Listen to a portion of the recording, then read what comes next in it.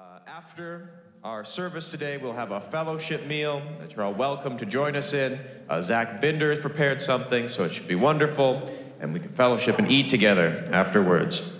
On Wednesday, that's January 17th this week, we have the 9 a.m. touch point with Pastor Stephen Joyce. The title is Something Good is Going to Happen to Me Today. It's a good title. At 6 p.m., as we do on most, if not every Wednesday, we have 6 p.m. Amplify TCC Youth Group. That's for teens, high school students, but also we have kids activities at 6 p.m. as well.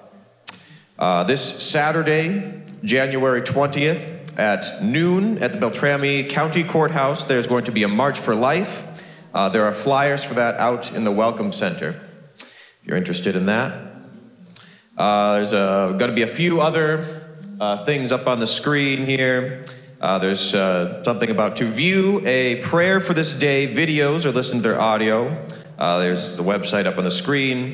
If you want to hear archived Sunday morning messages, you can also go to our website to hear those. And of course, for giving tithes and offerings, we have our boxes in the back, but you can also give by mail. The address should again be up on the screen. I have an additional thing here that says giving statements should be in everybody's mailboxes, and if you don't have a box, there's a stack of them out by the boxes, which is out in the foyer there, if you leave through the doors here, out on the left. Who here was blessed by this morning's worship? Anybody? Yeah. I always get the anointing, especially when Jace was singing. I feel like he really brings something, doesn't he? I had a few things in my head that I was going to share this morning, but I think as we were worshiping, I got a picture that I think I want to share with you. Our last song that we were singing there, it was singing, even when I don't feel it, he's working, right? And I don't know how many times I've felt that. I've been here, I've sat right there, and there's times where I didn't feel anything. I didn't really recognize that sense of, I knew there was spiritual things happening in the room, but I wasn't really experiencing them. And there's a sense in which sometimes you feel like maybe you have to do something, you have to get over some hurdle, you have to make yourself into something to be this, to be a part of the spiritual atmosphere that you think you're supposed to be a part of, right? So I got a picture this morning as we were singing. It was like above me, there was like I don't know how to describe it, like some sort of needle or something, and down from that needle came a single drop of golden, beautiful liquid, and it dropped right down into the space of my spirit and just filled every part of me. It was like it was some sort of concentrated essence of his life and his goodness, and the smallest bit of it suddenly filled all of me. And I got this impression, this message. God doesn't give out samples of himself. A sample is something where you say, well, here's a little bit, but the real thing is somewhere else. You might get a taste of it, but the whole of it is someplace else that you have to buy. You have to do something, right? This is the taste to kind of get you through the door, but there's more to come, right? I think God wants to say to us that I don't give myself in pieces. I give all of myself always. If you open yourself the least bit to me, the smallest bit of myself is all of me at the same time. That's how I work. My spirit fills entirely, all right?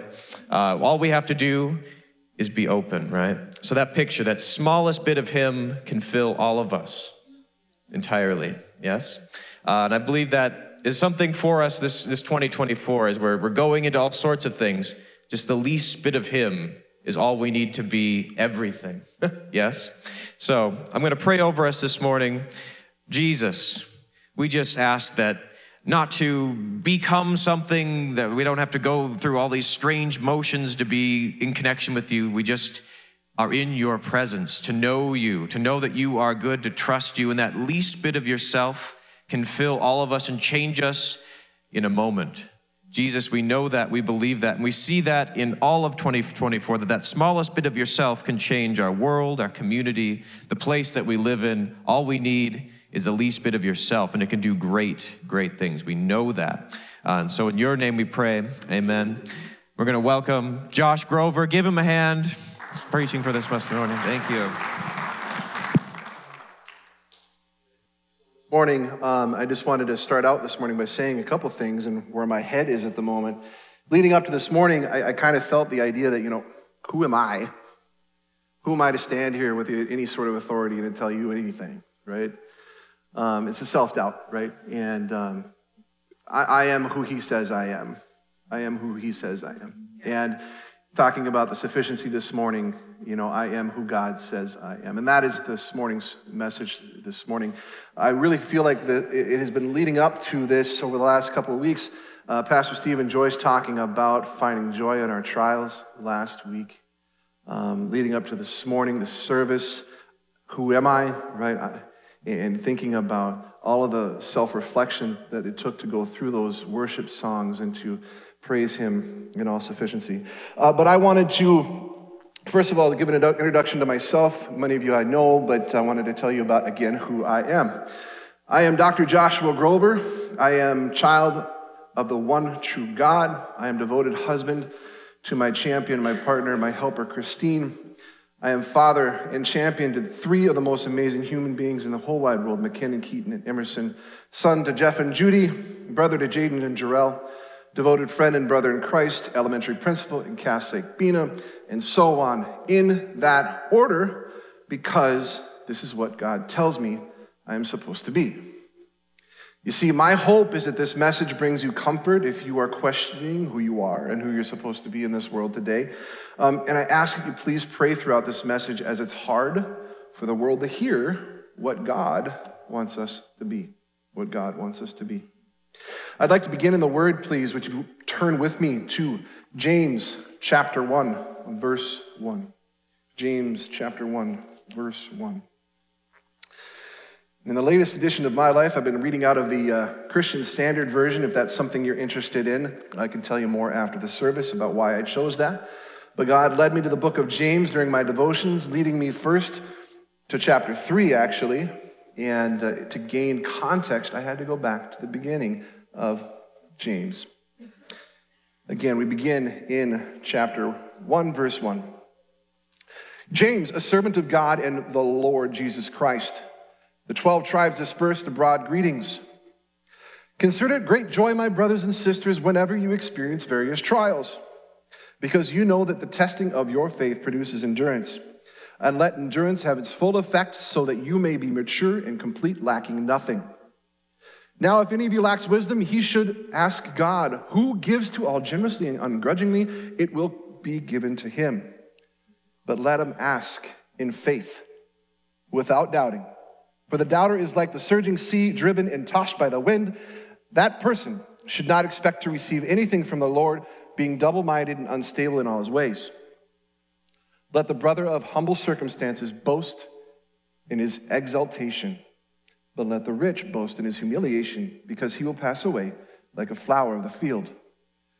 For the sun rises, and together with a scorching wind dries up the grass, its flowers fall off, and its beautiful appearance perishes.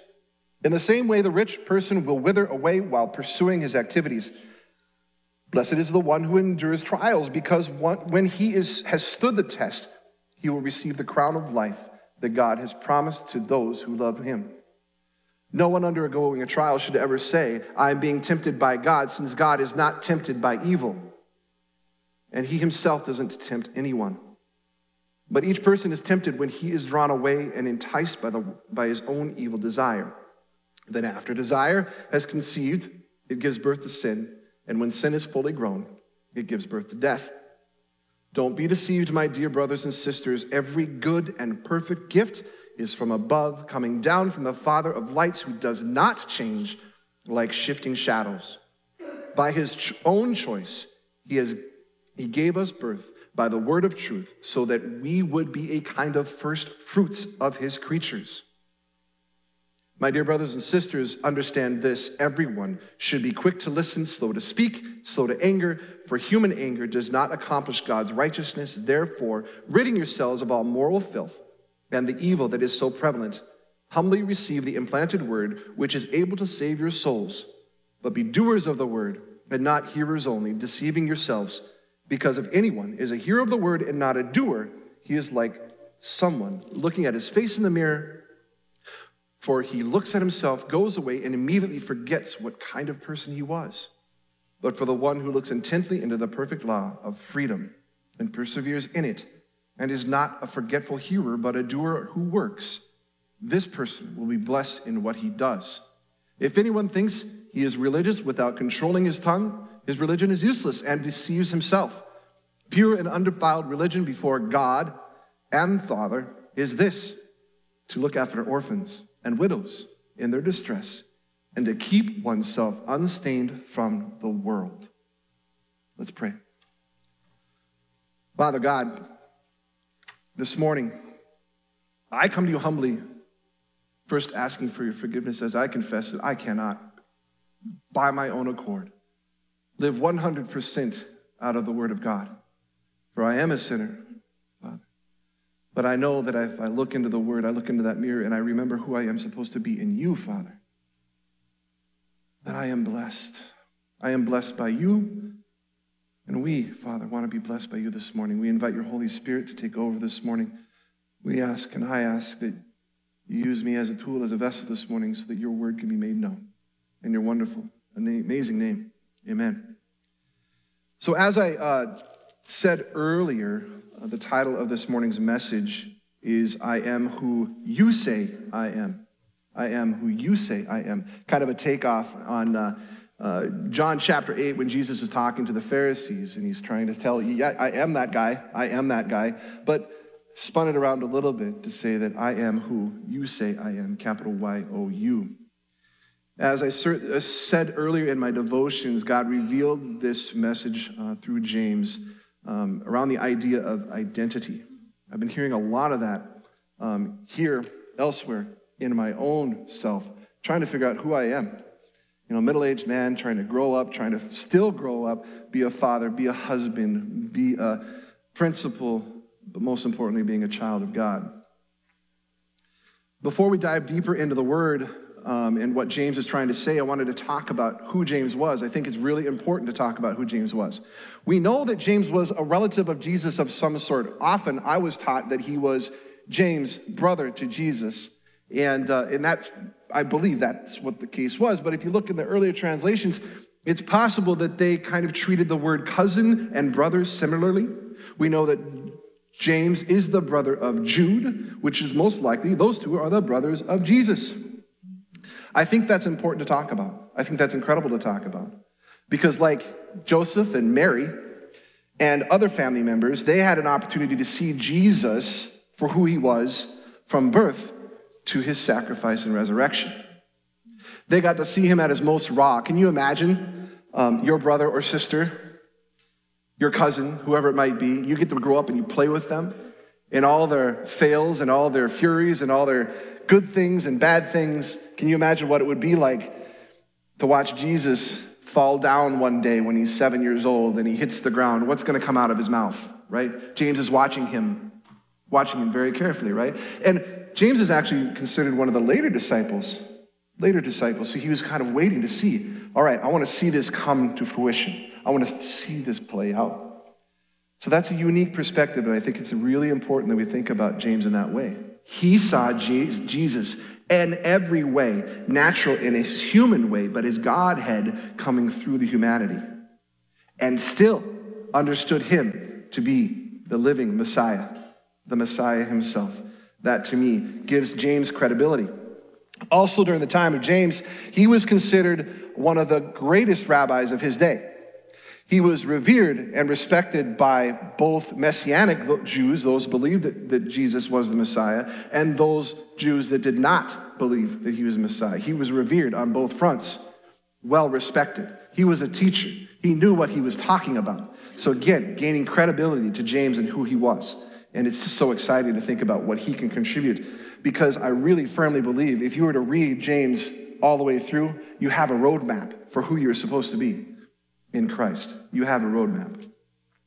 I'm going to pick up in verse 2. We're going to dive a little bit more deeply into the text this morning. There are some things that are non-negotiables in my head because I believe that God has given them to me this morning, and things I might kind of go over a little bit more quickly. James 2, verse 2 through 4. And Emily, I thank you for keeping up with me this morning. And those of you online, thank you for keeping up this morning. It's a blustery morning, so I appreciate you tuning in this morning. Verse 2, as we saw and heard about last week, consider it great joy, my brothers and sisters, whenever you experience trials, various trials, because you know that the testing of your faith produces endurance, and let endurance have its full effect, so that you may be mature, complete, lacking nothing. So James is talking about, don't just find joy in your trials. There's a reason why you do. You find the joy in the endurance, in the process, in the end, that at the backside of whatever you might be going through, that you're going to learn from something.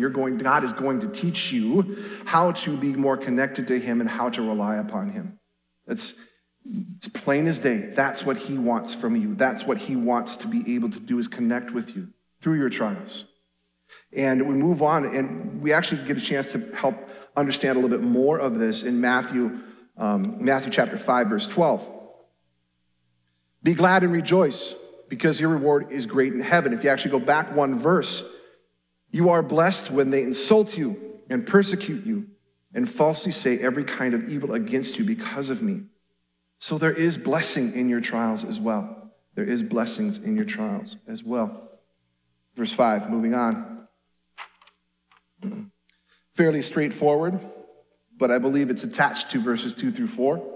Now, if any of you lacks wisdom, he should ask God, who gives so all generously and ungrudgingly, and it will be given to him. Before we dive into wisdom, we need to find out what it means. What is wisdom? I can attach it to, my own head wants to attach it to the first couple verses and saying that wisdom is learning through our trials. Wisdom is learning through our lived experiences.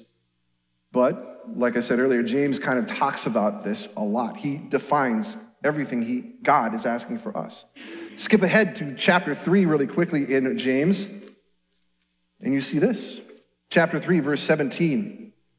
But the wisdom from above, it's first pure, then peace-loving, gentle, compliant, full of mercy and good fruits, unwavering, without pretense.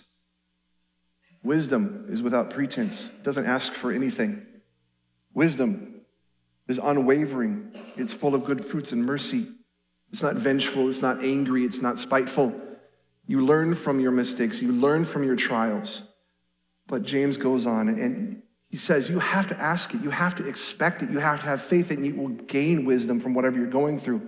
Verse 6, but let him ask in faith without doubting. For the doubter is like the surging sea, driven and tossed by the wind. That person should not expect to receive anything from the Lord, being double-minded and unstable in all his ways. Thinking about this week, it felt very difficult for me to articulate, and I hope that I can. If you factor God out of the wisdom process, right? I don't want to, we're not going to, but you factor him out, and you have a lived experience, right? And you go into that experience going, you know what? I'm not going to learn anything about this. I'm not going to learn from my trials. I'm not going to learn from my mistakes. Are you going to learn from your mistakes? No, you're not. So naturally, that's pretty natural. You factor God in here. You ask him, and you expect to have wisdom through whatever you might be going through. He's going to give it to you. He will give it to you. It says it clear as day, right here. So it'd be expecting that you are going to learn from whatever you're going through. Moving on to verse 9 through 11. I think this is really interesting because you see this theme come out in the Bible over and over and over again.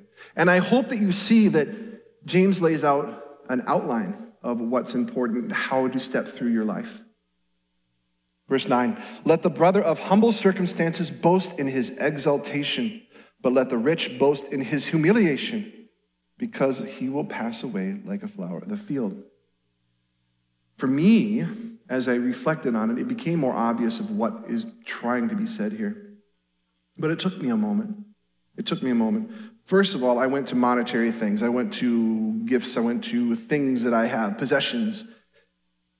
And in that, I will be honest with you, my own life, he says to boast in your exaltation if you come from a humble background. I come from a humble background, both in my own, spiritually, and from the monetary, what we had. We didn't have much growing up.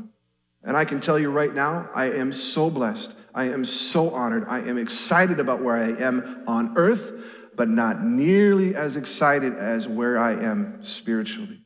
Because before I was poor, I had nothing spiritually, and now I have everything I have ever wanted and ever dreamed of. And I really feel that if you have had nothing, both spiritually and things of this earth, it's pretty easy. Maybe not easy, but it is easier to look and only rely upon the one true God that can sustain you. When you've had nothing at all, it's a little easier to look at the eyes of God and say, I got nothing, God. Please, please, please, please fulfill my needs. And guess what? If you expect it, he's going to do so, right? But if you were born with everything you felt you needed, how easy is it to rely on God? Why would you? Why would you? If you felt you had everything, here on earth that you ever needed, there's no use. Why would you even try, right? Without true faith and understanding that the things here do not matter. But the true God, the true spiritual sustenance is what matters. And you see that theme throughout Scripture over and over again, that the rich better watch themselves because it's easy to fall back into that reliance upon self. When you have nothing, you can't rely upon yourself. You have no choice. We're going to move on. We're going to skip down to verse 12, Emily. Blessed is the one who endures trials. Blessed is the one who endures trials.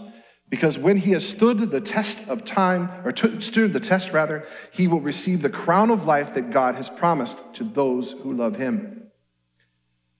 I said time in there because my brain jumped ahead. What I want us to remind ourselves is how small, how much of a sliver of time we have here on earth compared to eternity. This is just a moment, a very glimpse of our eternity. This is not, if you are a believer, you believe in God, you know where you're going, this is just a hiccup in all of eternity. You might have friends, family members that might have experienced trials and tribulations their entire life here on earth. What gives me encouragement is knowing that is finite. That will end. Those trials will be done, and you will receive glory in heaven one day. You will receive a new body in heaven one day. That, to me, is so encouraging. Verse 13, moving forward.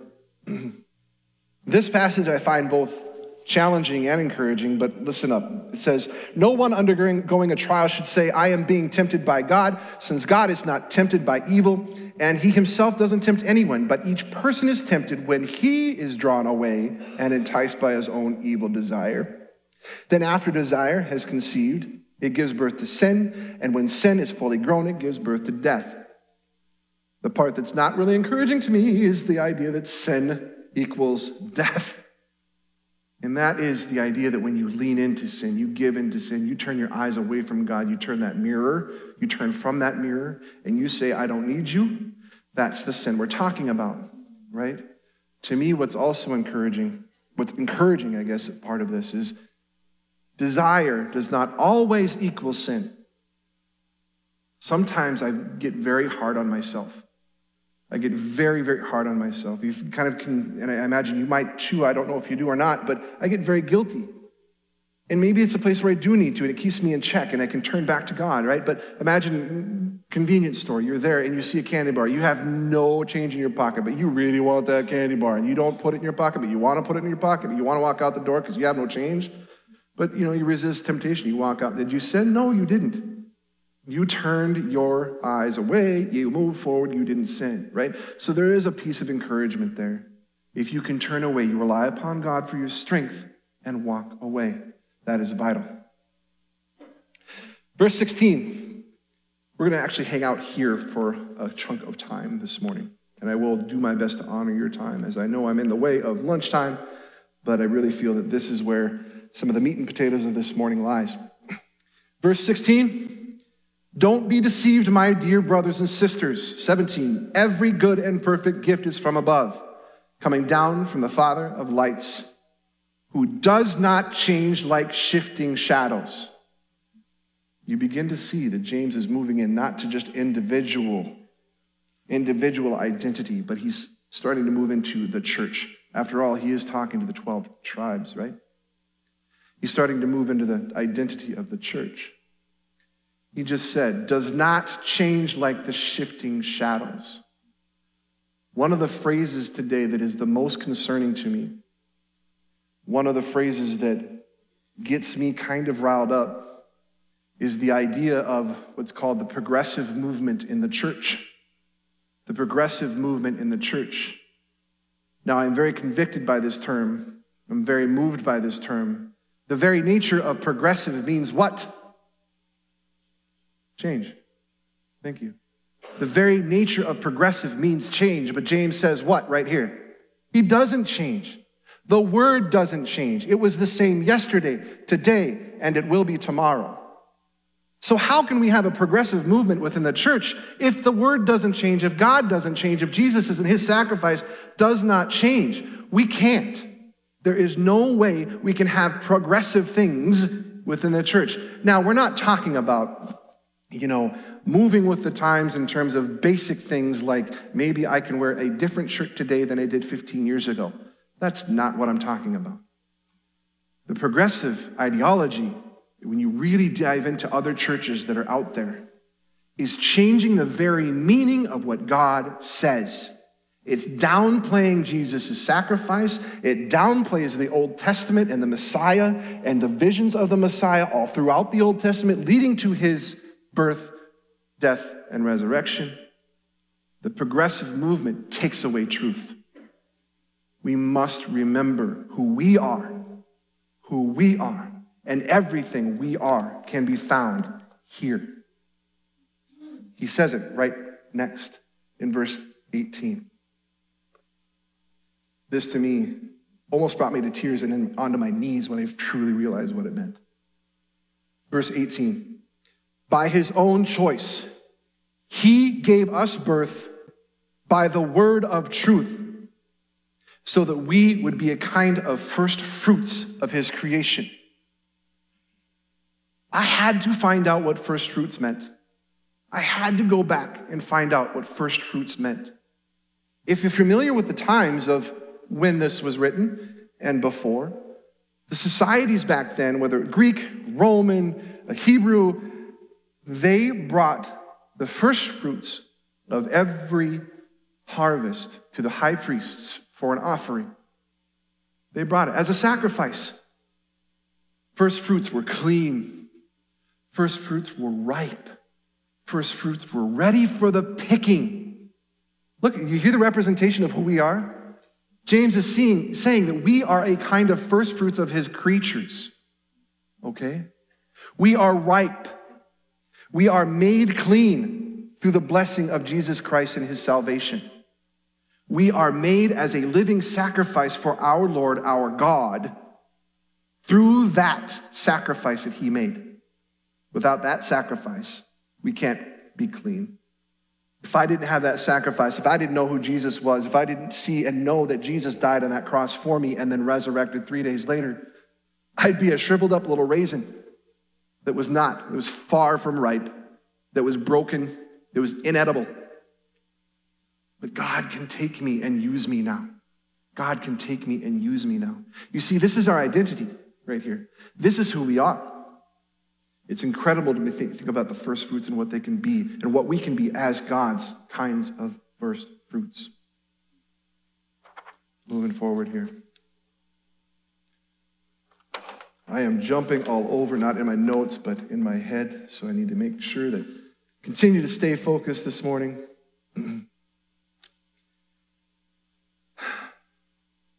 I want to make sure that I hit the scriptures that reinforce what I just said. If we jump to 1 Corinthians 6:11, jump to 1 Corinthians 6:11, I think it is in there, Emily. And this is where I was talking about the ripening of his first fruits, right? 6:11. And some of you used to be like this, but you were washed, you were sanctified, you were justified in the name of the Lord Jesus Christ and by the Spirit of our God. These are the fruits. These are the fruits. We are washed and we are made clean, just like you would do with first fruits and the first fruits of the harvest. You keep them clean. In Jeremiah 2:3, it speaks more of the first fruits. It speaks more of the first fruits. Jeremiah 2:3 speaks specifically about Israel. Israel was holy to the Lord, the first fruits of his harvest. And you'll find that throughout Scripture, the idea of first fruits. A living sacrifice is who we are. We have to continue to look into our identity and what and who we are supposed to be. As I move back into James, our identity is found again in the Word of God, like I've said, in the Word that we've seen here over and over and over again this morning. It's found in God, in that Jesus' atonement. We are able to be defined by the Word, but how will people know who we are? We're defined by our faith in the Word and what has God done for us, what God has done for us, rather, and throughout eternity. But again, how will people know who we are without demonstrating who we are? We transition then to the next part. When we take all of this to be true, what God has said to be true in the Bible, we understand that our faith and our identity is made known through our actions. Our faith becomes our work. Now, in the next passage, too many pastors, too many priests, too many other faiths use this next passage to try to demonstrate, to try to prove text that we're saved by our works, which is not true. What I'm saying is James is saying exactly what is the truth. We are saved by our faith. The more faith we have, the more we understand that our identity comes from him and his word, the more we will make his works made known. The more we will start to see that we are different than the world. The context leads us to this conclusion that our faith, our identity in Christ, leads us to the righteousness put in our hearts by God himself. Verse 19 and 21, moving to this section, being doers and not merely hearers of the word. My dear brothers and sisters, understand this: everyone should be quick to listen, slow to speak, and slow to anger. For human anger does not accomplish God's righteousness. Therefore, ridding yourselves of all moral filth and the evil that is so prevalent, humbly receive the implanted word, which is able to save your souls. He's speaking to us saying, receive the word. It's in our hearts, so use it. It's in our hearts, so use it. Continuing on. But be doers of the word and not hearers only, deceiving yourself, because if anyone is a hearer of the word and not a doer, he is like someone looking at his face in the mirror. For he looks at himself, goes away, and immediately forgets what kind of person he was. It's so easy to see that right now, isn't it?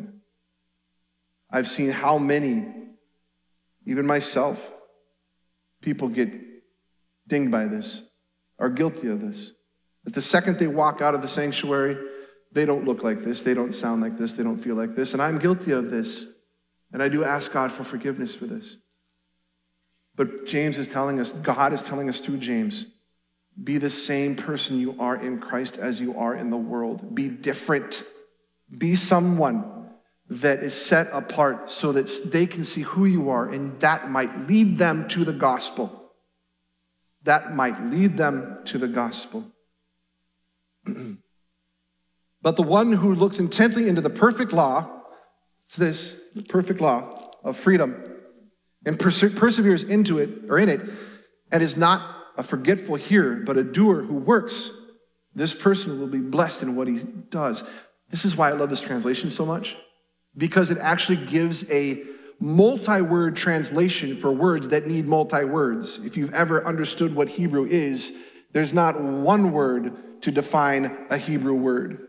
There are many words to make sure that you get the beautiful amazingness of Hebrew. And it breaks it into this. I have to go over it again. the perfect law of freedom, and perseveres in it, and is not a forgetful hearer, but a doer who works, this person will be blessed in what he does. So if you listen and heed God's word, you will be blessed in what you do.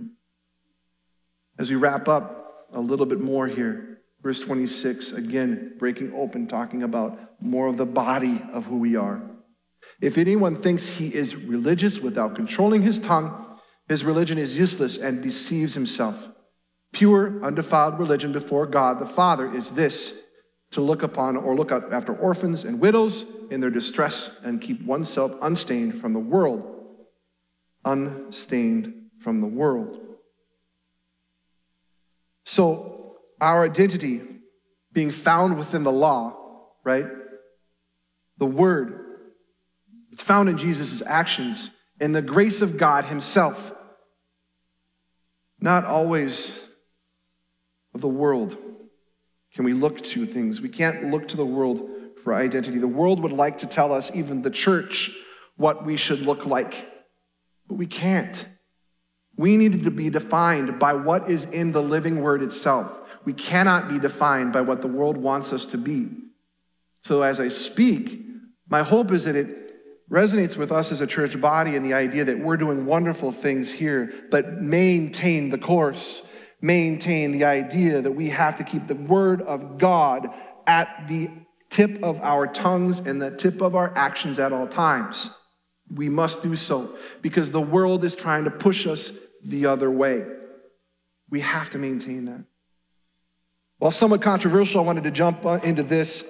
I stumbled upon this and I was reminded of it. I'd heard it years and years and years ago. Now, mind you, this is a word from a man, not a word from God, but it does have many things that resonate with this morning's message.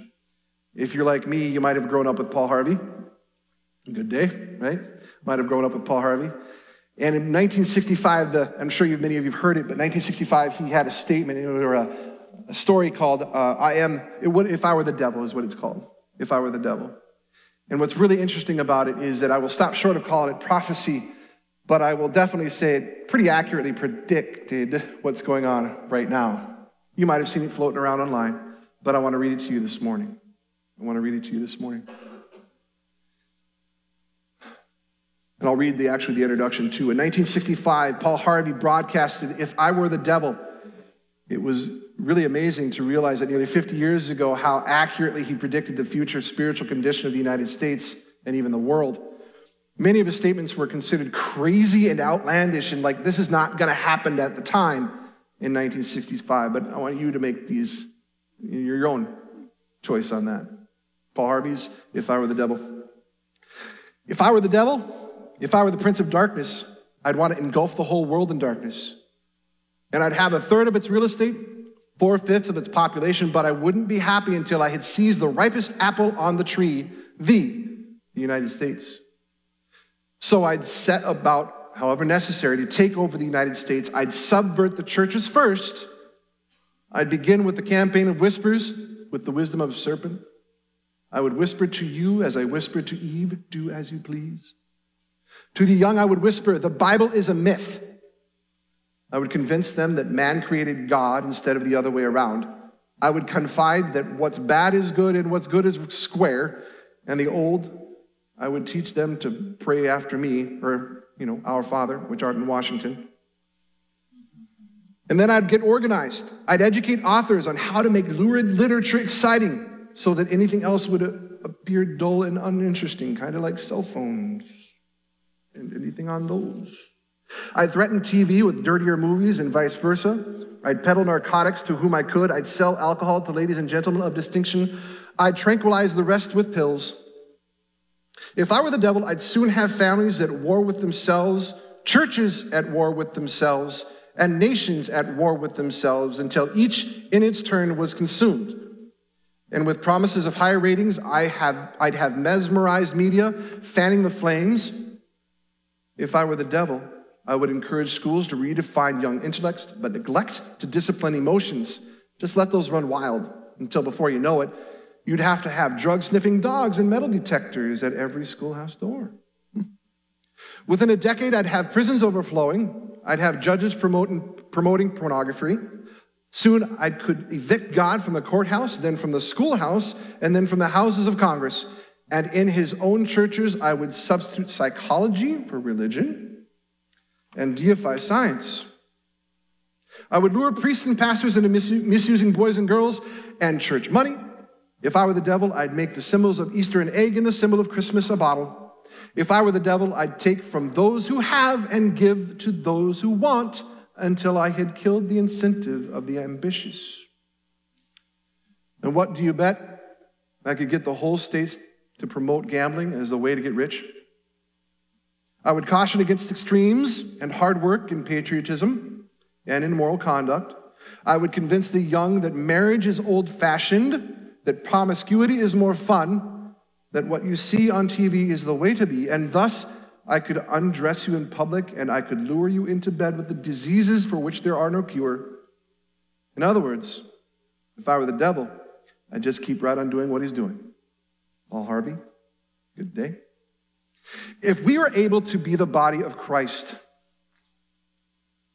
if we are to be the body of Christ, as the Bible says, we must remember who we are.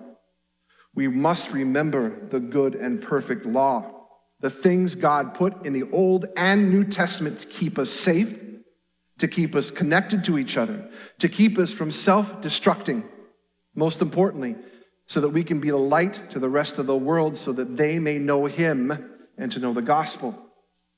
We must never forget the greatest command in all of this, the greatest definition of who we are and who we are meant to be, the greatest covenant. Matthew 22, 37 through 40.